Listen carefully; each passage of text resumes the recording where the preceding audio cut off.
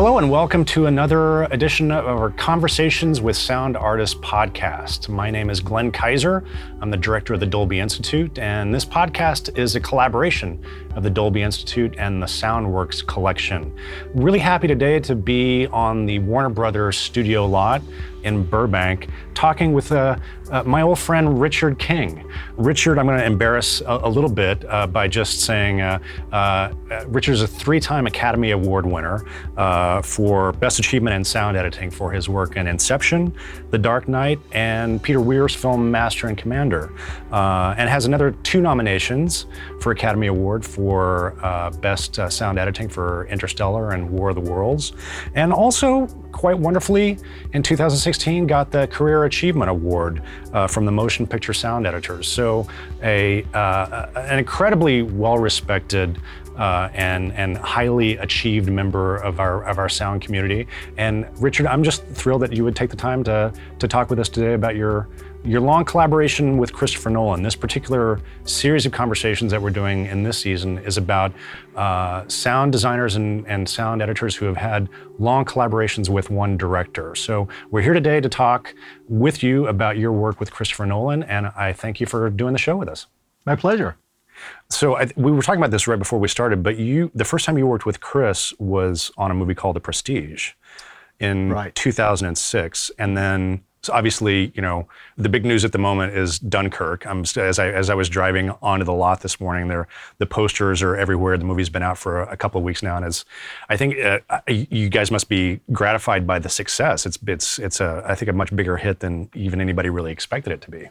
Yeah, I'm so thrilled that people are responding to it, and not just as a historical piece, but as a dramatic film. I think it's clearly the right film at the right time. I think it's reached a lot of people because the themes are so relevant even today, and it's just a great story. It's a great story. It's really an important story for the British. It was a tremendously important moment in their history. Right. Very difficult moment that they rose to and lived through, and I think the world would be a much different and much darker place today if the events hadn't gone down as they did, if they hadn't managed to pull off that evacuation. Right. So it's an really important story, and it's also a war film that the conclusion of which doesn't involve the taking of territory or the capturing or killing of the enemy, but in the saving of people. Right. And in the saving of the British Army in this case. And kind of a relentlessly positive war film, right? Well, there's always this sense that the monster's coming, and it's on the other side of the hill, and it's getting closer, and it's inexorably getting closer and closer and closer, and nothing's going to stop it. Yeah. And once the British realized that, they realized they had to save their army, get them back to England, and they basically concocted this entire convoy of ships. They corralled as many Royal Navy ships as they could. They cobbled the whole operation together in just a couple of weeks and managed the evacuation in, I think, 6 or 7 days. If that hadn't happened, England most certainly would have been invaded within months. Right. And things could have worked out very that differently. That would have been it. Yeah. So, obviously I've got a lot of questions about Dunkirk, and I want to really dive into some of the work that you guys did on that. But before we get there, I really wanted to sort of kind of take a step back and ask you, like, how did the relationship with Chris start? How did you guys meet? Obviously Prestige was the first film, and it kind of came in at an interesting point in Chris's career. He had really been a very well-respected director of smaller independent films, and then he got Batman. And so you came into sort of his team of collaborators after that first Batman film. So how did you come onto the Prestige, and sort of what was your first experience of him? Well, I had just worked with Lee Smith, picture editor, on Master and Commander. Lee cut Batman Begins and was cutting Prestige. And Lee introduced me to Chris, and we had a chat and got along, and I started working on the film. Right.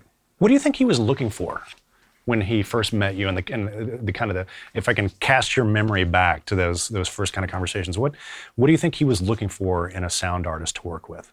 I think he's looking for somebody that understands the material on multiple levels, that gets his aesthetic, someone that he can trust a little bit to understand what he wants to do and work in that direction, come on board his ship and work to that end. And I think, he, at that point, he didn't really know me very well. So I think he was using Lee's recommendation to a great extent.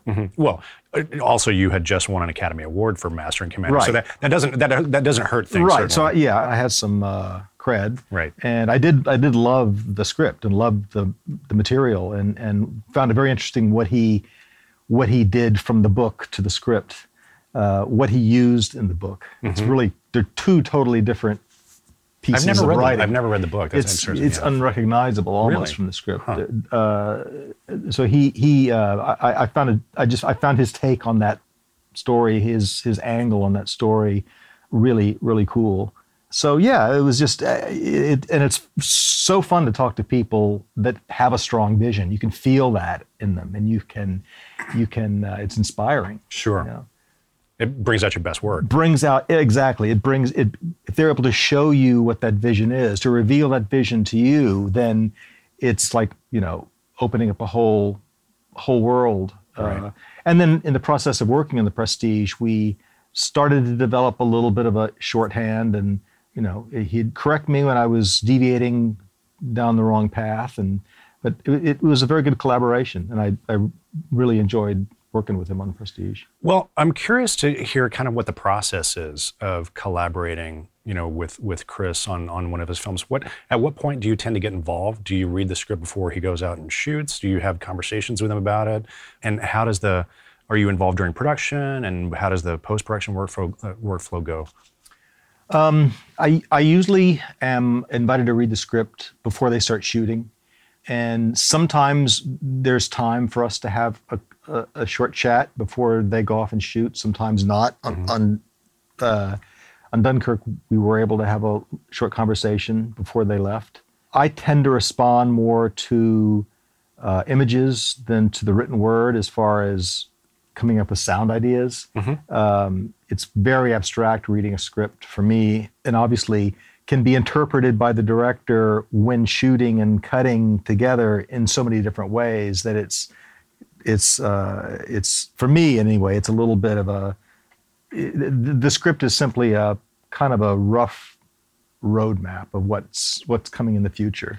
Well, I imagine for on one of Chris's movies too, because obviously he's writing for himself to direct, so it may be a little bit more sparse than you would normally see in a film script coming in. I mean, he's obviously writing the script not only as a shooting script, but as a script for the studio to read, department heads and everybody to read. So it's always a very good roadmap. I think it's just my psychology is such that I sonically respond more to images than to reading and imagining what those images are going to look like. Right. So what might be that conversation that you would have with him before he would go shoot? If he's already thinking about specific things that he knows are going to be important, he'll mention those to me. Ask me to start thinking about them. For instance, in Dunkirk, it was the Stuka sirens that we knew were going to be an important part of the audio story. So for the 2 or 3 people who won't have seen the film by the time when they hear this conversation, the Stuka. So you're talking about the German dive bomber planes that are coming in and strafing the beach, and they have a sound generating siren. That's part of the structure of the plane. It's a device that they cooked up before the war, and they're sirens that are affixed to the wheel struts, and they're wind operated. So there's a propeller on the front of them, about this big, about a meter, and it's a very elaborate system with a brake, so that when they're flying to the field, to the operation area, it's engaged, so it's not spinning. When the plane begins to dive, and it dives almost vertically, they release this brake and the propeller started to spin. And it starts to emit this howl. And there's also... This served no purpose other than psychological terror. It was a psychological terror weapon. And they did it probably less for the troops as much as the fleeing refugees, and basically would stop everybody on the road. It would also freak out horses. In those days, there was a lot of horse-drawn stuff in the military. They were still using horses. So it would terrorize the horses and basically just freak out anybody on the ground. And it was apparently a very, very loud sound.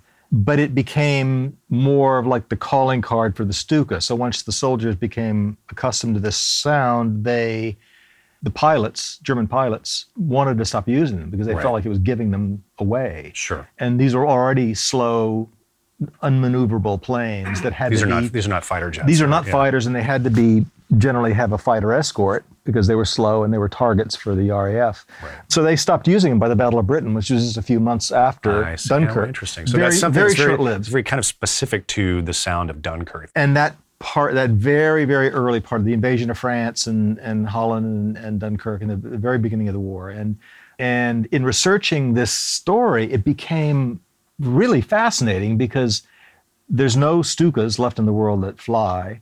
There's none of these sirens left. Nobody had these boxes left anymore? That I could find. Because the other thing is they were very short-lived. So they were only on the planes for a couple of years, pre-war and beginning of the war. The Allies destroyed all of I was about to say, presumably those planes were destroyed, right? They destroyed everything. They wanted to reduce Germany's mischief-making abilities for a long time. So all that stuff is gone. I scoured all the German historical archives and wherever I could look, and basically there's just not much information about them, not even about how they're built. The sirens, I mean. Yeah. So we have these historical recordings that everyone's heard and that have been used in TV and movies for decades. And where are those just sort of come out of like BBC archives or? No, I think they were recorded by German newsreel crews before the war. Okay. And they were, if you listen to all of these, you can go on YouTube and find dozens of examples. It sounds to me, it's that they were from the same period in recording, that they were, if not done the same day or week, then certainly within the same year. And probably, according to the German historical archives, probably recorded on wax discs in the field. Mm-hmm. So quality was iffy to begin with. You're not getting super clean recordings of those things. You're getting super saturated recordings, which kind of may very well add something to the intensity of the sound. Right. And I wanted to retain that intensity without resorting to too much, just raw distortion.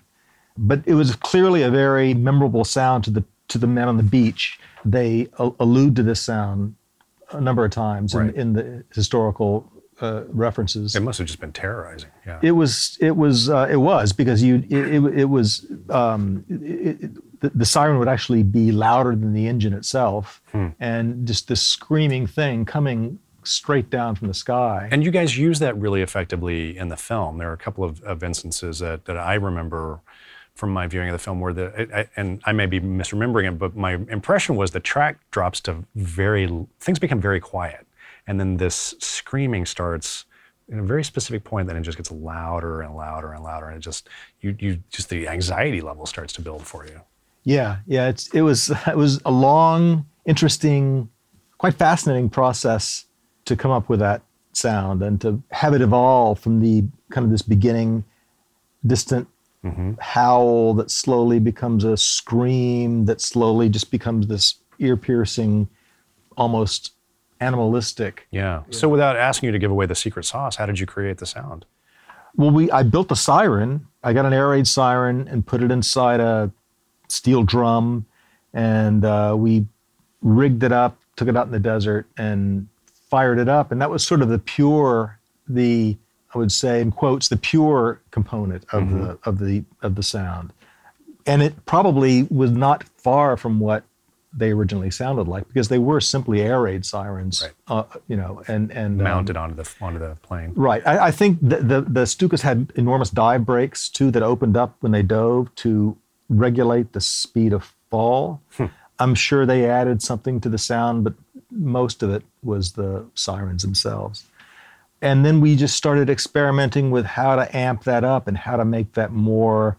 It just had to say terror, right, and unstoppable terror. There were very few anti-aircraft guns on the beach. They really didn't have much of a defense against these things. Yeah. The ships had some defense, but the faster ships could actually weave and move out of the way of the planes once they had committed to their dive. Because once they committed to the dive, because the planes were that slow, they couldn't. Well, once they had committed to their dive, and they were diving fairly fast, they couldn't shift to the right or the left. They were committed, and they were going so fast that the plane actually had a self-correcting device on board, which, in case the pilot blacked out during the dive, term, really, yeah, that the plane would pull out and fly off into a certain direction, which became their Achilles heel, because the people on the ground began to realize, we know which way that plane's going to go when he pulls out of his dive, and that's where we're going to fire.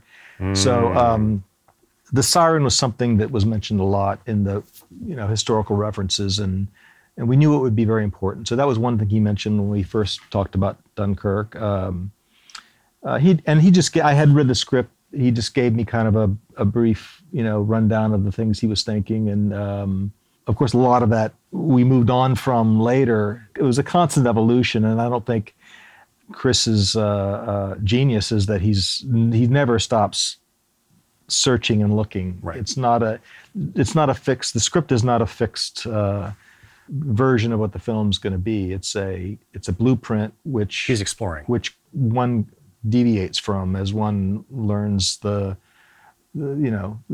film, yeah. and as the film is being discovered. And yeah. So what's the editorial process like? So they go off and they shoot. At what point do you really start working with the film? And are you giving sound effects to Lee during the editing process, or how does that collaboration really work out? Yeah, I start giving Lee sounds pretty early, and usually start on Chris's films about the time they stop shooting, roughly. Mm-hmm. At that point, I've been able to make some sounds for the film, recorded some sounds for the film. I've gotten out of the way the things that I can get out of the way. If I know that there are certain weapons or certain vehicles or certain planes or whatever, I'm trying to get those recorded early. So I'm ready with a they're coming. A library of material that I know we'll need. And as they are gearing up for the director's cut screening to the studio, we do a very elaborate temp mix, which is kind of the audio blueprint for what we're going to do. Blueprint's the wrong word. It's like the proof of concept, maybe, or something like that. Yeah, it's like, this is going to work. Now we're going to make it 100 times better. Yeah. But at least we know that we have, we're all on board with the same idea, and we know what we're doing, and we know, this is going to work. And so I start working with picture, shortly after they've stopped shooting. When Chris is ready to let me see something, start working with picture towards this temp mix for the studio screening, which is kind of the first time Chris gets the film up on its feet. Right. I'm presuming because of where Chris is in his career, he doesn't have to go out and do a lot of audience test screenings for scores, but you say he shows the film to the studio, and are there other temp mixes that happen along in the process? Yeah. Or is it just kind of a rolling process of keeping things up to date? Yeah. We do other temp mixes, and he does like to bring in audiences, and he does his own friends and family screenings, and just to kind of see how the film's playing. Yeah, he wants to see what's not making sense to people, and it's probably important with a film like Inception, right? Yeah.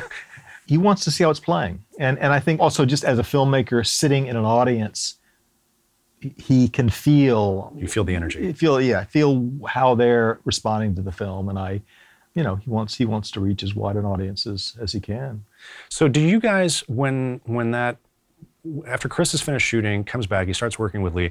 Do you guys have a formal sort of spotting session and go through the film and he shares ideas with you? Or is it really sort of like you kind of start working on your own and send stuff back and forth? I mean, I'm kind of curious. I mean, what I'm really asking you is how does he talk to you about sound and about what he wants and about what he's thinking? Well, sound is such an abstract Sure. thing. Oh, you can't say it's not red enough or make it more blue, or it's, we found that it's good to have a starting point. And if I can begin sending them sounds, we have a point of reference that I can get feedback. And it's not an abstract thing. It's like, how is this working? Yeah. Then there's a definite thing, a sound which he can respond to. Right. And comment upon that. So it's really a matter of, I just start on the sequences that, sometimes he'll ask me to start on something specific, or I'll just start working on what, strikes me as being the most thing that jumps out at me first, and then start sending he and Lee sounds and get his feedback like that. So it's kind of a rolling spotting session that goes on for months till the end of the mix. So I'm kind of curious about how that process goes. So, I mean, we're here in your sound design room at Warner Brothers. I'm looking around. Obviously, it's a 5.1 room, and you've got a Euphonics console here. So, are you focused? Would you say your area of focus is mostly on the sound effects and design? Yes. And then you have obviously dialogue editors. And when you're first starting, working with Lee and Chris as the cut's starting to come in, is how many people are on the crew? Is it pretty lean and mean at that point, or? Yeah, we always have a pretty small crew. On Dunkirk, there were 2 sound effects editors, 1 dialogue editor, 1 ADR editor, 1 Foley editor, 1 assistant. That's amazing to me, because I gotta tell you, when I saw the movie for the first time, and obviously it's much shorter than Chris's films, but there's so much detail in it and so much stuff going on. I thought this must have just been a massive amount of work for the sound team. Yeah, but we did have a nice long schedule, so we were able to, and we worked very hard. And in addition to the editors, I also had, I think there were 6 or 7 sound effects recordists that recorded different things for me, and that was an ongoing process. But there's a tremendous advantage to working with the same people, and right. a lot of these people have worked with Chris before. The dialogue editor, Hugo Wang, has worked on all of Chris's movies that I've done, and knows his taste and knows what he likes. And Chris really likes to maximize the production tracks and mine everything he can from them. Mm-hmm. And Hugo's very good at that. That must have been a particular challenge on Dunkirk. It was. But even so, there were only a few, literally half a dozen loop lines at most. Really? Interesting. Almost no looping. Huh. So it was all salvaged from production recordings. All then takes and all. And then those Gary sorts of... Rizzo did a wonderful job of right. cleaning up what he could with the IMAX cameras, and ultimately. And I completely understand Chris's feelings about this, and I'm come to the same feeling myself through working with him. I think it's just very hard to get ADR to stick to the screen, and because it just doesn't feel right. Well, there's so many ways it can go wrong, and a lot of them are very subtle ways. But I mean, we just try everything we can to salvage that production recording, because that's gold, and it's, that was what he shot, that was what he chose to use in the movie, and to have to loop it is almost like having to reshoot it. Right. So, right. Only in dire circumstances do we do any looping at all. There's a lot of group ADR in sure. Dunkirk. All the extras on the beaches in France were French for the most part. So. And with the IMAX cameras, there wouldn't have been much to utilize anyway. Much to use anyway, right? Yeah. So we got a great loop group in London, and did the vast majority of our loop grouping in London with this loop group, and did a small bit here. So I'm curious. You brought up Lee Smith, who's the picture editor, who I think you guys have. He's been cutting picture on all the movies for Chris that you've worked on sound. So I know Lee originally as a sound designer. We worked together years and years ago on a Jane Campion movie in Sydney. And so I'm curious for you, obviously he's a picture editor who's thinking very critically about sound. So how's that collaboration for you with Lee being in the mix and obviously having a very strong point of view about sound as well? I love Lee Smith. He's got great taste. His taste in sound is very much like mine. We think in the same ways. I really admire the work he did as a sound designer, as well as the work he's doing as a picture editor. His work on Truman Show was really wonderful. Wonderful. Dead Calm too was a great sound job. So we have similar tastes. We both like things to sound real and to be evocative of the real world and not of the use of fanciful sounds and like synthesized sounds is kept to a minimum.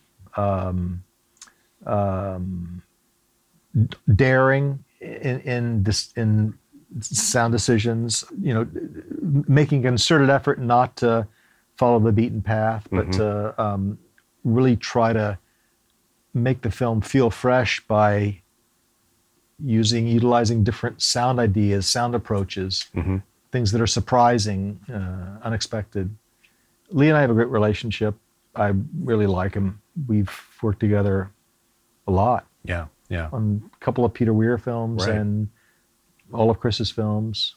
And then, obviously the other huge part of the track in a Christopher Nolan film is Hans Zimmer's score. So one of the things that has been interesting to me, because I've gone back in the last week or so and taken a fresh look at some of the films, and I felt this to be especially true with Dunkirk, is I'm often really not sure if what I'm hearing is music or sound design. And I'm wondering tell me a little bit about the collaboration between you and Hans, or are you going to say we don't talk at all, and I hear the tracks for the first time when we show up on the mixing stage? But they fit so well organically together. It seems like there must be, a certain degree of collaboration. Hans is the man. I love the guy, and his approach to music. I don't want to sound pretentious, but I feel like that's kind of my approach to sound design. He'll use anything that he feels is appropriate.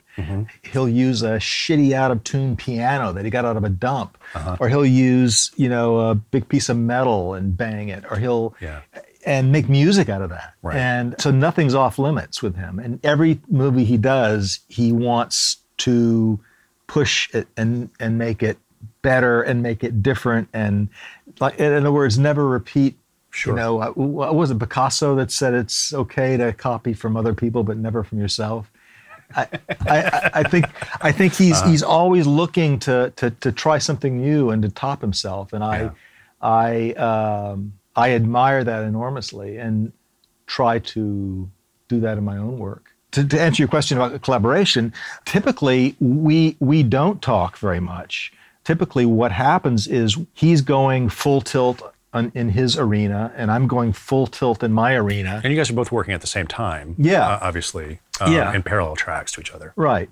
And generally, Chris likes to play the sound effects and the music. He doesn't, with some exceptions, he doesn't, trade back and forth. There's not moments without sound effects and music. It is not. Oh, that's interesting. So there aren't really moments where one steps forward and the other steps back. Generally, certainly in Dunkirk, that's the case. Some of his other films, there have been moments where one has taken the lead over the other in a strong fashion. Hans is making the sounds that the audiences hear. I'm making the sounds that the characters hear. So I'm creating the world. I think of it as I'm creating the world that the characters are inhabiting. And that's the fun for me, which is to get to inhabit that world with those characters. And, when I'm working in a scene, that's what allows me to feel like I'm that guy running through the sand, feeling the crunch of sand under my feet, or being in a Spitfire cockpit. I'll keep working on it until I feel like, I can feel that I'm there now. So you're using sound design almost to create the POV of the characters in that sense. Yeah, I think that's kind of how I look at it. It's my way to voyeuristically participate in the movie and be there with the characters. And I would come in to work every day. I started working on this, right? We were working on it through the election and so on, but I just became so discouraged after the election, coming in here and being in 1940 all day and like climbing into a Spitfire cockpit, putting on my harness. You're like the outside world. On my leather. The outside world is too terrible. I'm gonna go to World War II for a while. I just had, believe it or not, it was an improvement. I felt such a connection to this movie that I haven't felt in a long time. Yeah.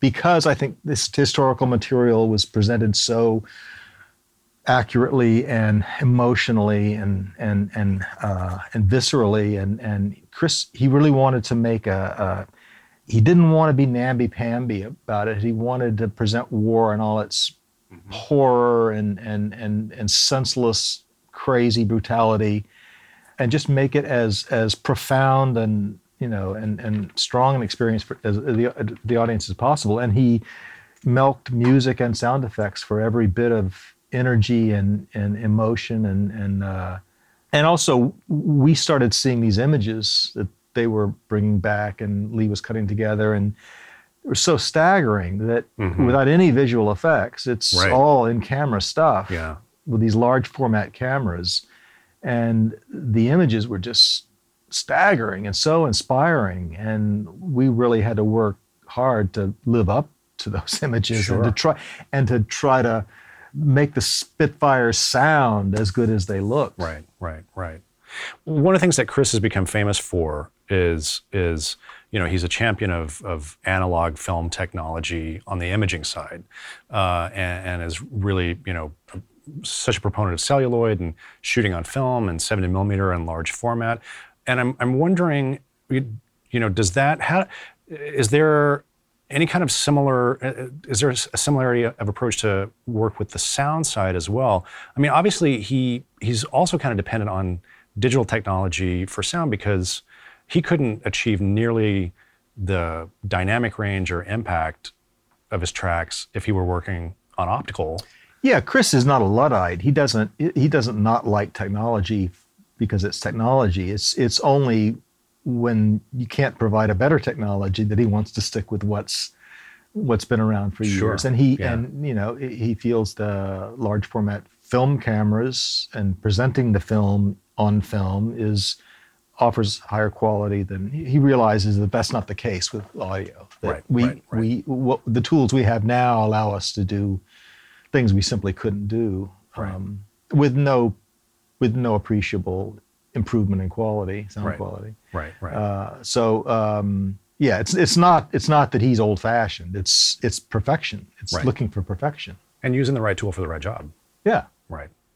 Well, of course, it wouldn't be a Chris Nolan film without some controversy around the soundtrack. And I'm just kind of curious about my impression as an outsider. Not, I've never met the man, I've never worked on any of the films, but it just seems like he's really adventurous about using sound in a different way. I'm thinking, some of the controversies like the treatment of Bane's voice in that last Batman film, or I think there was a lot of chatter on the internet with Interstellar around dialogue intelligibility, or there seems to be some chatter now on social media about the loudness in Dunkirk. So I think a lot of filmmakers, it's about getting a pristine, clean dialogue track and getting it out there. But Chris seems to take a different approach. And I'm curious, can you talk a little bit about that and sort of how do those conversations go with you guys on the dub stage?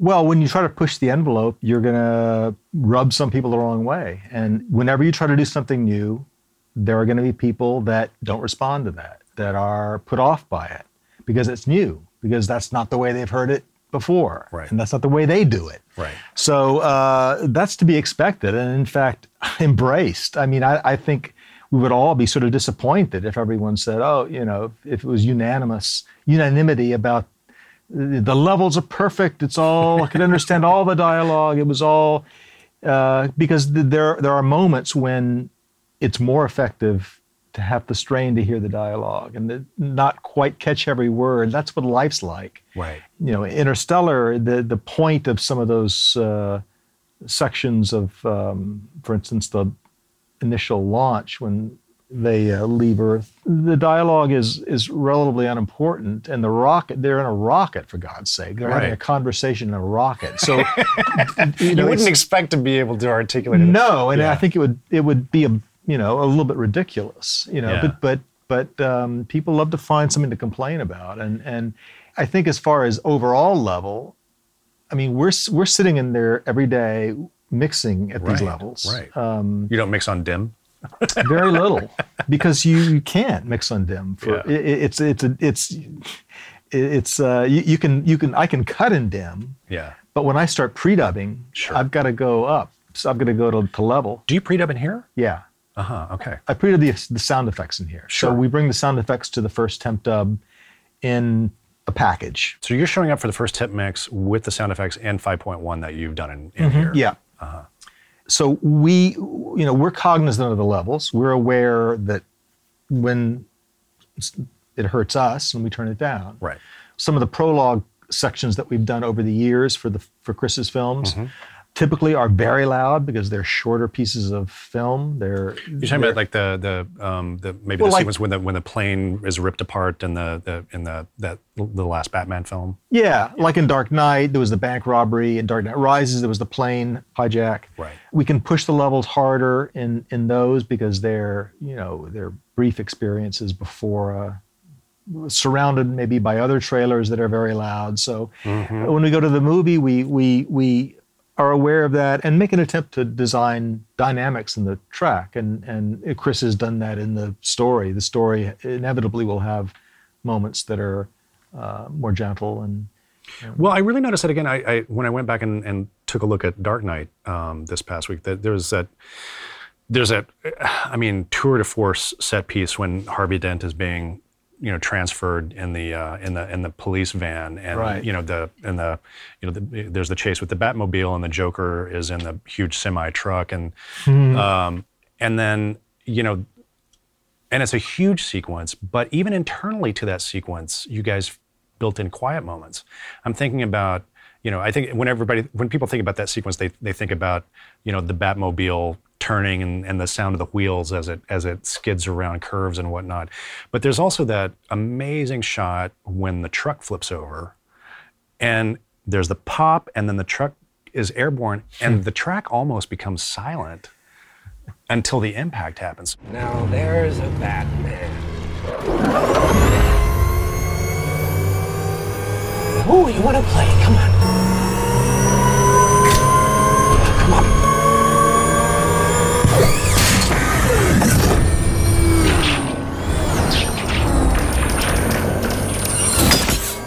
He missed!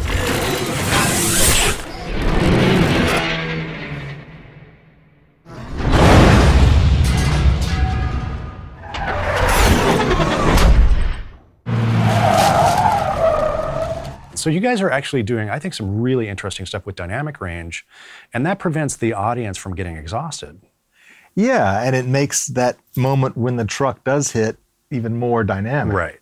And I think that's his point, was his point, especially in that film with music too, that if there's no music through that sequence, it begins when Batman emerges from the wrecked Batmobile in the Batpod, which we see for the first time. Right. So that's a really dramatic start for this great music cue. Sure. So Chris is very aware of the movements, if you could use a musical phrase for the film, and to not exhaust the audience, but just to add excitement by adding dynamics, and allowing that hit when the sound comes back to be even more forceful. Yeah. Well, I was I was reading an interview with him in which I think he addressed some of the controversy around the Interstellar track. He said, sometimes I think of dialogue as sound effects. And I thought that was just a really interesting take on what he's using to tell a story. Interesting for a writer, no? Right. That's right. Yeah, I think, I don't want to speak for Chris, but I think that the experience, he wants the experience of watching one of his films to be a full body experience, not simply an intellectual experience. You're going to get the story through your ears and your eyes and your pores and your chest and every sense you have. To make it strictly a following the story by following the words it kind of puts the audience on an intellectual plane where they're maybe a little more detached from the experience. That's right. So he really wants it to be, and I love the fact that he resists all trickery. No 3D, no. I think they use the D-box in some of the theaters, but it's not a thing he approves of. So we're accomplishing that by using technology that's been around for years and audio formats that have been around for years. We mix in 5.1. Right. And so the controversy about the loudness on Dunkirk, I found really interesting. So I mean, I saw the film here in Los Angeles in 70 millimeter, and it was loud, sure, but for me that was part of the point. Like that's the experience of being on that beach or in those planes when these things are happening, and it's not, to your point, it was specific, contained. It didn't last the entire film. I thought it was an appropriate use of the technology, but I'm wondering, do you guys have conversations about like, outside of Los Angeles or New York or some very well calibrated theaters, how is this going to play, for audiences, kind of out in the.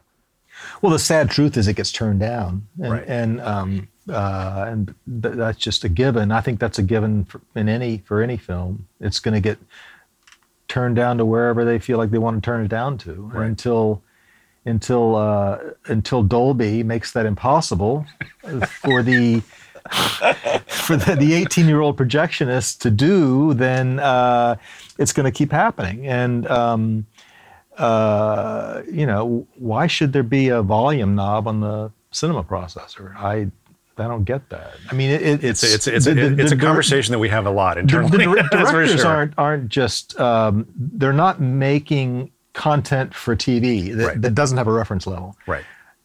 The way it comes out of the mix stage is the way directors want to hear their film in theaters. And but I certainly have had in my career in the sound business, and I'm sure you have as well, have had conversations with directors where they will say, well, we're going to mix this hot because we know the theater's going to turn it down.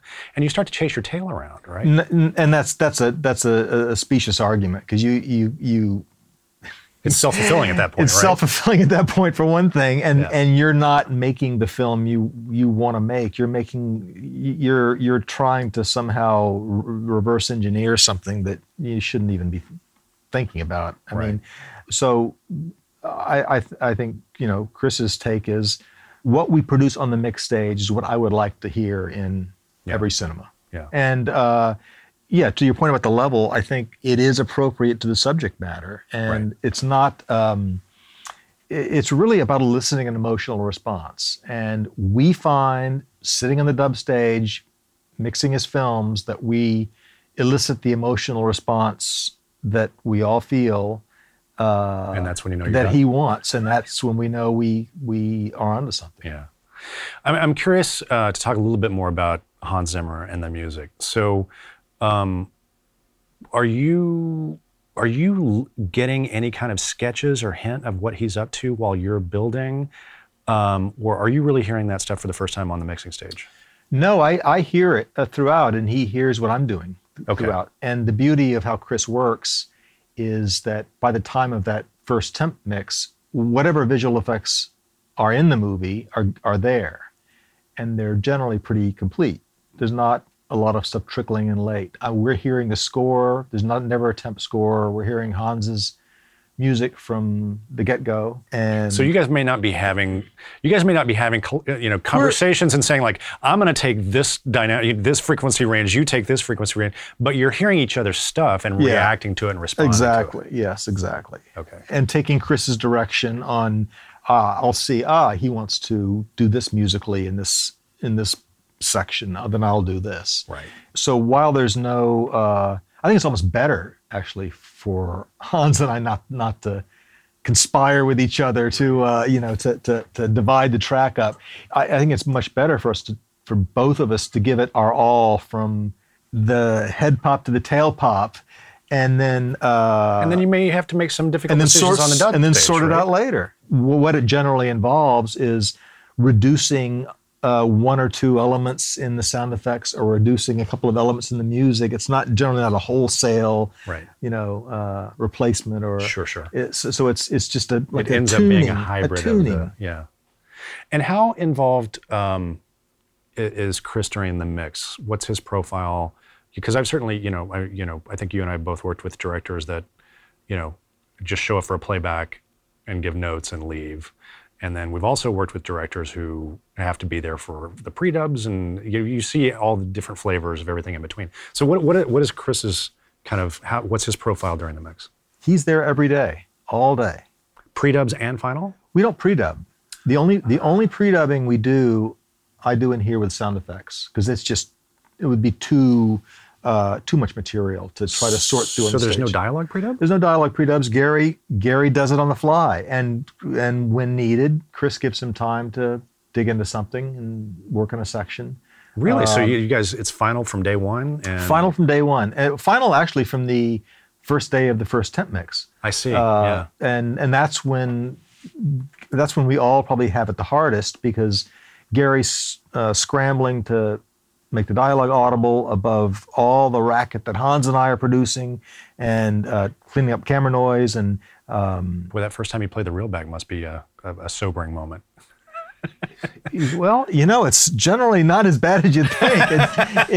I think we've all worked really hard to get it to that spot, and we know that this first temp mix is important, and it's intense, but it's and as I think a lot of films are doing now, we take that first temp dub, and then the next time we come back to do a temp mix, we start from that end point, right? So It's a rolling situation. Sure. And then when we start the final, which is usually about 6 weeks, we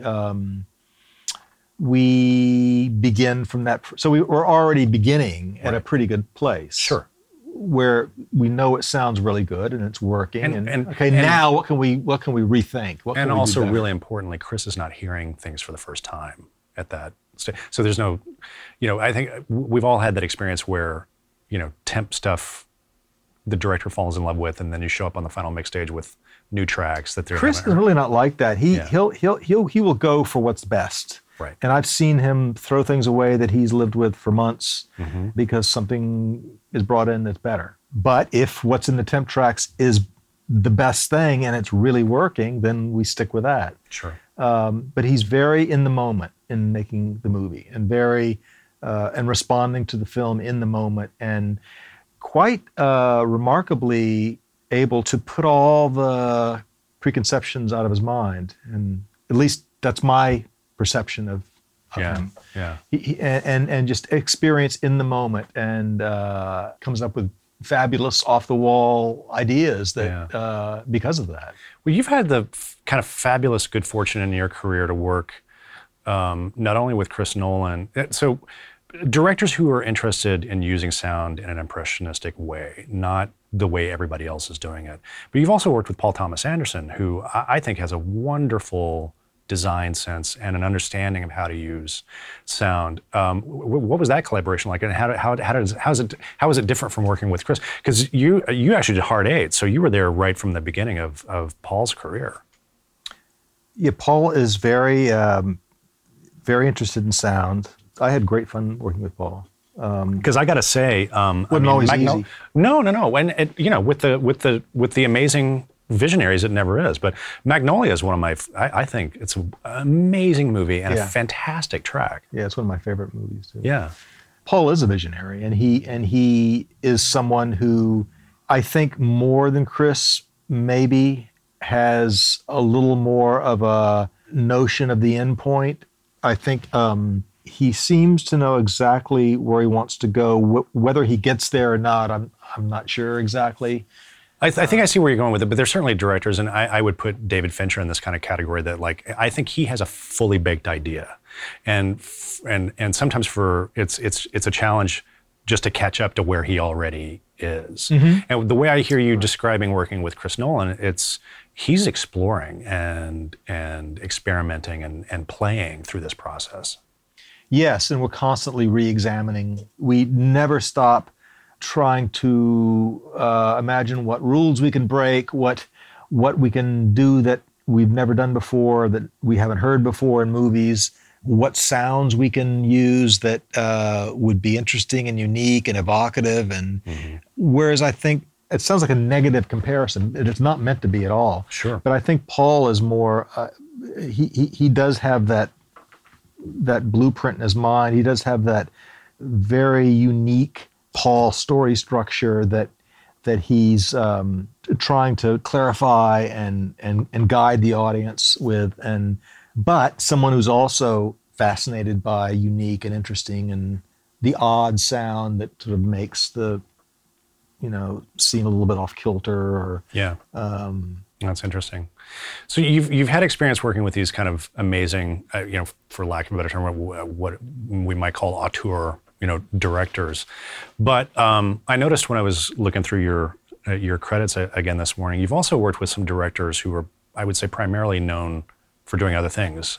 I'm thinking about Tom Hanks for that thing you do. But also I noticed you supervised Sam Shepard's film, Far North. And what was that experience like? I mean, I'm thinking about that this week, because obviously he's just passed away recently. And what was that experience like? That was obviously, and it was also pretty early in your career as well. Was he just focused on, like, I can imagine for sometimes writers are like, I just want to hear my dialogue. No, this was a movie that took place in northern East Coast U.S. And he was very interested in the birds. He wanted, we really worked hard to get the birds right. Yeah. And he wanted certain bird calls. And I think it was that sort of finding the sound that evoked the place for him? Evoked not only the place, but a moment maybe. I think at one point they were walking down some railroad tracks and he wanted that sound of gravel kind of falling down the embankment. He wanted little kind of sense memory cues that meant something to him. And very specific things. Very, very specific things, yeah. And well, I wondered about that because I after he passed away, I was reading an interview that did an amazing revival of his play Fool for Love on Broadway a couple of years ago. And they were asking him about it. What's it like having your work kind of redone and revisiting on Broadway? And he said, it's a good production, really great, really good cast, great sound design, he said. And that just kind of surprised me coming from Sam Shepard, the playwright, that he even in the stage context, he was interested in the sound. He was a lot of fun to work with. Great raconteur, obviously. And I'm sure he could tell some stories. Told some great stories. We mixed that film with Richard Portman. Oh, which my was, goodness. A really fun scene. Just because Richard Portman was obviously a character in and of himself. Character in himself, yes. And I think Sam had driven across country in his... famously refused to fly, wouldn't fly. Wouldn't fly. Yeah. He drove across country in he had a BMW 7 Series when they had just come out, I think, or a 6 Series. Big, beautiful, black, awesome looking car. And but Sam was looking a little skeevy in those days. He had kind of long, greasy hair, and he didn't shave much. And he got to the California border, and the border patrol thought he was running drugs in that his big car, man. Sent the dogs in. He was incensed. Oh, that was awesome. But he was a character. And in fact, I went back they were cutting the film in Virginia, where he lived at the time, and went back there for a spotting session and ended up staying about a week. And we would just go out drinking every night. And I mean, what you do with Sam? What magic was that? Why not drinking with Sam Shepard? And it's one of the. I'm sure you get. I have these moments too. That sometimes something like that will happen, and you just sort of you can kind of drop into a moment of awareness, and you kind of pinch yourself. And I'm like, I get paid to do this. Yeah, this is awesome. right? Yeah. I've been so fortunate, I feel like, in the directors that I've gotten to work with. Nicholas Roeg was another director that I just found so inspiring and so... And somebody that Chris Nolan points to as kind of a filmmaking hero of his. Yeah. He was somebody that would never tell you what to do. If you'd ask Nick a specific question, he would launch into this 5-minute story about he was walking home from school one day when he was a kid, and he thought he saw this shadow in the window, and he noticed it every day. And you know, after he was finished, he'd walk out of the room, and you'd kind of have to sit and think a minute and interpret, how do I know? But what you'd realize is he answered my question. Right. Because you're like, he totally answered my question. I just wanted to know if you wanted this louder, right? But he totally answered my question, and in a much smarter way than just saying, I want that louder. Yeah. By putting you in the same kind of frame of mind as him. That's really interesting. Well, just to wrap up, I kind of put a call out on social media if anybody had interesting questions to pose to Richard King. So I thought I would throw a couple of these at you and see if any of this is interesting to you. Carl Anderson is a really talented sound designer, does a lot of work with documentaries, has worked with Errol Morris, you know Carl. He wanted to know, at what point does story dictate use of sound, and how those conversations start with Chris? How does he let you know important story features for sound? And how do you add to that or even advance the conversation? Well, I think it's all about story. Right. Everything we do is about story. I'm going to make sure I understand this question. I feel like everything that we do is in the service of the story and the characters, but the characters are part of the story. So to me, when I'm working, I'm responding emotionally myself to what I'm seeing and hearing. And as soon as I do something that's not in keeping with the story, it doesn't feel right. It doesn't. I backtrack. Yeah, I think it's that story is king. It's what this is all about. Yeah. It's telling stories. That's good. Brent Kaiser, no relation to me, is a really interesting young sound designer. We met him on a movie called Swiss Army Man, which was directed by Daniel Scheinert and Daniel Kwan. Brent asks, we've seen crews get smaller and computers get smarter. What aspect of Soundpost needs an overhaul to keep up with the changing times?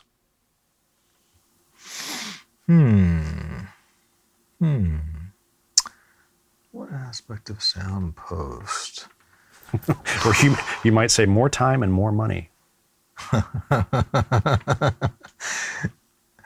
Yeah, I mean, all that's true, and computers haven't gotten that smart, and unfortunately, and most of the time, I think if one were to look at the time I spend working, probably the time a lot of sound editors spend working, a lot of that time spent looking out the window, right, or scratching my head, or driving home from work and thinking about something and getting an idea. Things that you used to do while you were waiting for the sound effects to come back from the, on MAG from the library, right? But now that everything is instantly... then there was a crew of 40 sound editors, and you had very specific tasks to do. It's being able to work the way we work now and hearing all the tracks for a reel at the same time and being able to interact with those tracks. In fact, the film that I worked with you on first, Uncovered, was, I think, the first film that I did in a digital format. Digitally, yeah. It was, I did it on a Roland DM80, which was an 8-track, 16-bit recording device, an crude editing device. Yeah. But it was the best thing I had ever. It was a game changer for you. It was it allowed me to do what I had always wanted to do, which was to actually be able to compose the sound, and the interrelationships between different sounds. Right. And I think there's no better time to be doing this job than now. Yeah, the budgets are getting smaller and schedules are getting shorter. And sometimes the speed of computers is used as a weapon against us to take more stuff away, more time and money away. But it really is about the time it takes to come up with ideas. And if you're just going to sit and throw shit at the screen, then it's, you're not really... And that artistry cannot be rushed. Well put. Richard, it's been fantastic talking with you today. It's been fun, Glenn. Do you, before we wrap up, is there anybody you want to give a shout out to? Your who's on your team? Your Foley artists, that sort of thing. Everybody did such a great job on Dunkirk. I got to say first, my first assistant, Andrew Bach, is amazing. He's my right hand, and he runs the show. And he knows film, he knows digital. He can fix computers. He understands the relationships between film and, because we're working in the film world a lot with Chris's films. Yeah. So he's invaluable. Michael Mitchell and Randy Torres were the sound effects editors. Mm-hmm. Did amazing work, worked their asses off. Michael Dressel was the supervising Foley editor. Hugo Wang, I mentioned earlier, amazingly talented, careful dialogue work. Just can't say enough good things about Hugo. And Dave Bach and Russ Farmarco kind of divided Dave had to leave halfway through the show, so they kind of divided the ADR job, which was in this case mostly group. It was a lot of group. Yeah. So they did that wonderfully. And John Rush. That hack? Yeah, that hack. Yeah, give him another chance. Give him another try. He's the only Foley artist that we've done a Dolby Institute podcast around. Well, so there you go. He and his team really threw themselves into this, and had a whole bunch of sand delivered and for the beach and found the right props, and we had to get these hobnail boots because that's what the soldiers wore. What is a hobnail boot? It actually had like tacks stuck in the bottom. Really? Which seems completely impractical. But I think the idea was if they were marching on dirt or like a dirt road, it'd be fine because it'd give you some traction. But if you're walking on a street, it's like, it's like tap shoes. Yeah. And so they made and found some hobnail boots and he's very creative. Did a really Rush. good job with the Foley, which was important in the show because there wasn't much. Not a lot of dialogue, yeah. Well, there wasn't a lot of usable production because of the cameras. Because of the cameras, yeah. And of course, Gary Rizzo and Greg Landecker, the re-recording mixers, who are part of the family, and it was Greg's last film. He retired after Dunkirk. Is that true? Yeah. Goodness. After a storied career of decades. Of course, multiple Well, what Academy a great movie Awards. to go out on. Yeah, he's an amazing person, and did the dialogue, did the sound effects and music mix, and Gary handled dialogue, and everybody in the Warner Brothers facility here was terrific and knows the way Chris works, and everyone just gets on board. And, this has been your home for a long time. Yeah, and Chris has done almost all his mixes here. Right. So it's a very, very coherent, cohesive group of you really people. do have a family here around that now. Yeah. Well, again, thank you so much for taking the time and having this conversation. This is exactly why we wanted to do these podcasts, was to do a deep dive conversation on some of this stuff, and it's been really interesting and fun. Well, good. So fun for me too. Yeah, good, wonderful. So this is Glenn Kaiser for the Dolby Institute and the Soundworks Collection, signing off from Warner Brothers. We've been talking with Richard King about his storied collaboration with Mr. Christopher Nolan. Talk to you next time.